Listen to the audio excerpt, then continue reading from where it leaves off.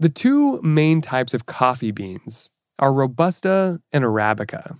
And for decades, one bean has dominated the other. You don't need to know how to pronounce Arabica beans. You just need to know how to drink them. That's coffee made with 100% Arabica beans. Nick Cafe believes in using 100% fine Arabica beans. What we do is use freshly ground Arabica beans and organic milk. You'll see a lot of big coffee companies, one of the ways that they communicate that they're serious about coffee is they say 100% Arabica. And it's lots of them. So it's just this sort of byword for communicating good coffee is 100% Arabica. Our colleague John Iman says Robusta, meanwhile, has a reputation for being cheap and not very good. Robusta, it was treated as inferior. Starbucks on its website says its harsher taste is often compared to burnt rubber.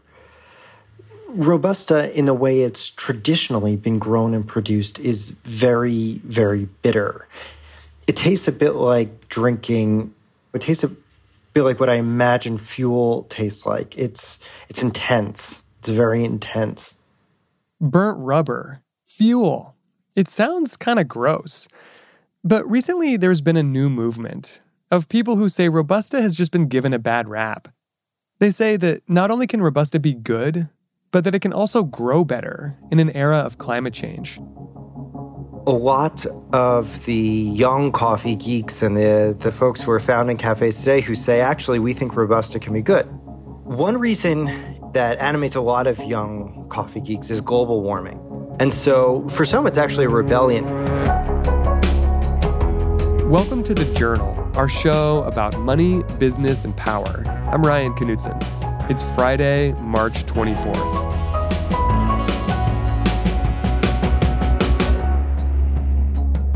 Coming up on the show, the Robusta rebellion that's brewing in the coffee industry.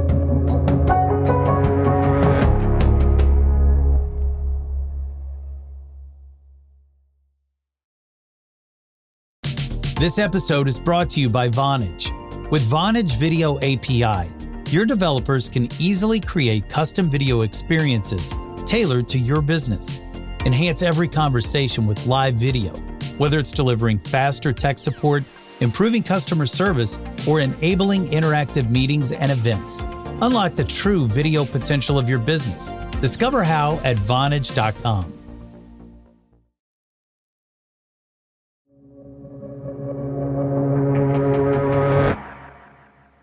Are you a big coffee drinker? I am. I think almost everybody is. I'm not as snobby as some people. I wouldn't call myself a real expert or anything. But reporting this piece, I spoke to a lot of real coffee geeks, and I learned that I wasn't one, just through listening to them. One of the things John learned from all these conversations is that Arabica didn't always dominate Robusta.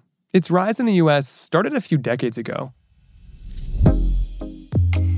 It starts with this movement in the United States on the West Coast in the 1970s or around then, where coffee geeks decided to try to introduce good coffee to Americans who at this point were mainly drinking instant coffee and thought of coffee as something that would, wake them up in the morning, but not as something to luxuriate over or to enjoy. Companies like Peet's and Starbucks looked at cafes in Europe to see how they could create a high-quality experience for their customers, a coffee culture. And it worked. Coffee shops in the US became a place where you could meet with friends, work on homework, write your screenplay, all over a good cup of coffee. And the beans that companies like Starbucks used were Arabicas. And what that ended up doing was it just created this idea that Arabica was better than Robusta, which, true or not, sort of created this cycle where Arabica farmers, especially in recent years, could actually sell their coffee for more money if they actually invested in it, because there was this market for specialty coffees. Whereas with Robusta, it became this sort of self-fulfilling prophecy. Because it was treated as inferior, any Robusta farmer who invested in quality and in processing would not get that money back. No one was going to pay more for Robusta, so it just stayed where it was, essentially. Arabica won. and Robusta was relegated to the world of instant coffees, or as something that roasters mixed into a bag of Arabica beans in order to make it cheaper. But Arabica always had one weakness. It's more difficult to grow. It is much more delicate than Robusta. It's much less pest resistant. It does not do as well in the heat, whereas Robusta tended to do better in like the intense heat. And as the climate changes, growing Arabica is becoming more expensive. Arabica is really vulnerable to climate change. So in Brazil, for example, there's been a lot of weird weather that has really devastated the Arabica crop and sent Arabica prices up quite a bit in recent years, like sudden frosts and things like that. So that's one thing that some people will think, well, let's embrace Robusta. Robusta thrives in hotter weather, and that's becoming a big advantage. There's thinking, and then some science to back it up, that Robusta really would do better in a world where climate's much less predictable and the world is warmer. And so we have to find coffee that's suited to the new ecology of the world, and we have to find a way to make it good. Even though Robusta grows better in warmer climates, no one will drink it if it doesn't taste good. So that's why this is so revolutionary, is people saying, wait, but does it have to be like this? Does it have to taste like this? And when you say does it have to, is the idea that like if you grow the beans differently or more delicately, or you process them in a slightly different way, that you can actually make Robusta taste better? Yes, that's right. That's absolutely the idea. And there's no question that that's true. There might be debate about how far you can go, but there's no question that you can make it better.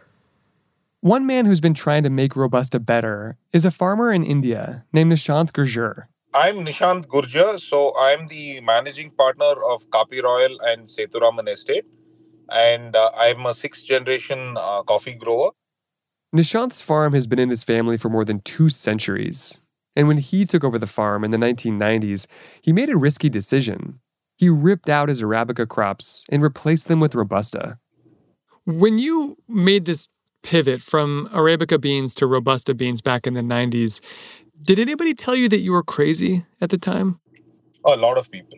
Everyone thought that I had gone cuckoo. There was this young kid out of college and, he's ripping apart his family business and he's growing Robusta and, what's wrong with him and how's he going to sell it? It's crap coffee and all sorts of things, Arabica doesn't grow so well in humid areas, like where Nishant's farm is. Why did you think Robusta might be better? I said that, okay, fine, we can be average Arabica producers, which we were, or we can really up the ante and go totally different and go towards growing high-end specialty Robustas. I know it was swimming against the tide and people in 95, 96 didn't even know what Robusta was. Forget about specialty Robusta. Robusta was not even something which people would want to talk about. It's like, I just potentially thought that, it's easier for me to go with a product which people don't know or are not aware. But the reputation of Robusta beans, and the reason that Arabica beans are so much more popular, is that Robusta doesn't taste good. People will just grow up on this fallacy that Arabica is special and Robusta is bad. Yes, you do have very special Arabicas. I'm not trying to put down Arabica coffee. Arabicas do have some very unique characteristics and flavors. What I don't like is people talking about the fact saying that Arabica is good coffee, but Robusta is bad. Why can't people accept the fact that Robusta is good, Arabica is good? Taste it, give it a fair chance. If you like it, excellent. You don't like it, you don't like it. That's fine.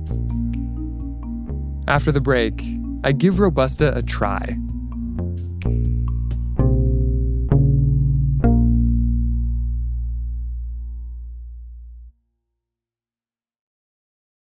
This episode is brought to you by Indeed. We're driven by the search for better, but when it comes to hiring, the best way to search for a candidate isn't to search at all. Don't search, match with Indeed. Use Indeed for scheduling, screening, and messaging so you can connect with candidates faster. Listeners of this show will get a $75 sponsored job credit to get your jobs more visibility at Indeed.com/journal. Terms and conditions apply. This episode is brought to you by Natrol. Natrol is America's #1 drug-free sleep aid brand, helping you fall asleep faster and stay asleep longer. Natrol melatonin gummies are made with clean ingredients, like 99% pure melatonin, to work with your sleep cycle, helping you sleep better, making the next day your best day. Natrol. Sleep tonight, live tomorrow. Shop now at natrol.com. This product helps with occasional sleeplessness. These statements have not been evaluated by the FDA. This product is not intended to diagnose, treat, cure, or prevent diseases.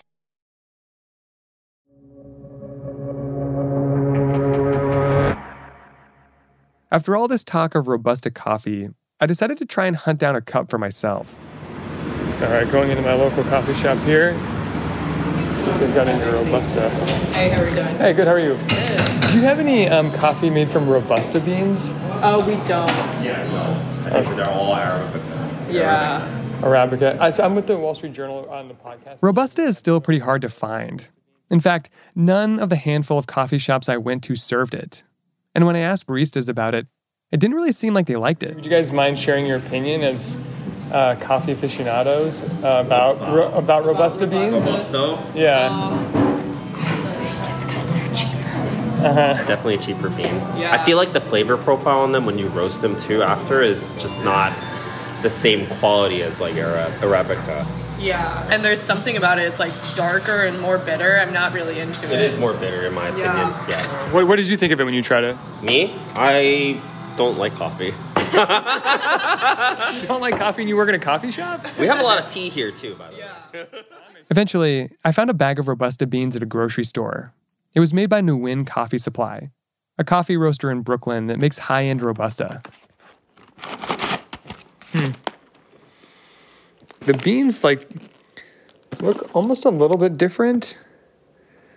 They look sort of rounder and a little bit lighter color.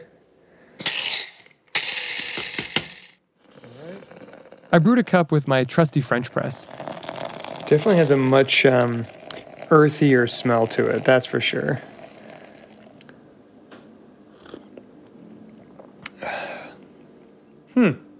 I mean, it's definitely not bad. Robusta coffee is different from the coffee I'm used to. It's darker, richer, earthier. It's less acidic and more bitter. But this new type of Robusta definitely doesn't taste like fuel, the way John described. A lot of the young coffee geeks and the folks who are founding cafes today who say, actually, we think Robusta can be good, they're trying to break that cycle. And what they're trying to do is they're saying, if we can create this specialty market for Robusta, if we can show Robusta farmers that if they invest in their crop, we'll pay more for it because it's good, because it's better, then we'll actually be able to remove the stigma from Robusta because we'll prove to the world that there's nothing wrong with it. It's just a matter of how it was grown. For farmers that are struggling to grow Arabica, John says they're embracing this new demand for Robusta. It's growing really fast, and that's in part because in a couple different countries, namely Brazil, a lot of farmers are switching to Robusta because they realize that it grows better in their region. Nguyen Coffee Supply, the company that made the beans I tried earlier, is one of the companies pushing hard to change Robusta's image. The company even started a pledge with more than 150 signatures to change the narrative around Robusta. For farmers, it is kind of an exciting time. Even if there is a stigma against it, it's worth a try. For some, that means switching crops from Arabica to Robusta. But for others, it means just investing more in their Robusta because there's now a market for it. And for mainstream coffee companies, John says Robusta could be in their future too. For instance, Peet's Coffee says it's starting to look into Robustas, and it might start serving them one day. How real do you think this move toward Robusta is? Or is it just like a marketing ploy by big coffee or Robusta growers, who are trying to create a movement? Yeah,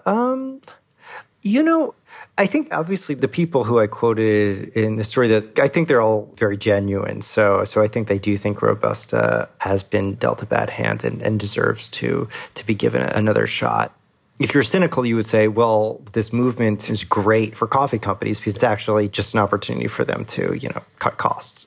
And, with Peet's, I don't think that this is really a cynical move on their part to say that we're exploring Robusta. I expect actually that they were struck by this idea that Robusta was just automatically relegated to lesser coffee. And they thought, well, wait, let's re-examine this. Let's see if Robusta can be good. And there are all sorts of reasons why it might be good for the planet. And so let's give this a real look. So I don't really think this is a ploy by Big Coffee, but I do think Big Coffee could potentially serve to benefit from it in the end.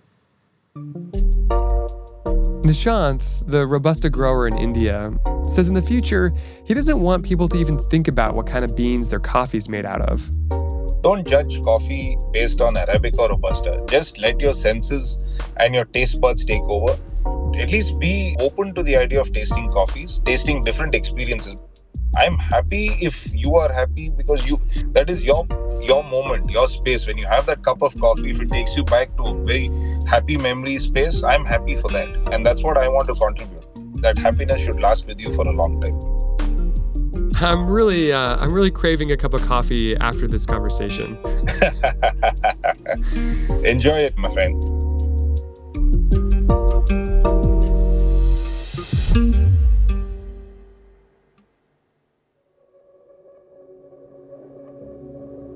That's all for today, Friday, March 24th. The Journal is a co-production of Gimlet and the Wall Street Journal. Your hosts are Kate Linebaugh and me, Ryan Knutson. The show's produced by Annie Baxter, Ariana Bowe, Catherine Brewer, Maria Byrne, Pia Gadkari, Rachel Humphreys, Matt Kwong, Annie Minoff, Laura Morris, Afif Nasuli, Enrique Perez de la Rosa, Sarah Platt, Alan Rodriguez Espinosa, Pierce Singy, Jivika Verma, Lisa Wang, and Catherine Whalen, with help from Jonathan Sanders. Our engineers are Griffin Tanner, Nathan Singapak, and Peter Leonard. Our theme music is by So Wiley. Additional music this week from Catherine Anderson, Peter Leonard, Billy Libby, Bobby Lord, Emma Munger, Nathan Singapak, Griffin Tanner, So Wiley, and Blue Dot Sessions. Fact-checking by Nicole Pasolka.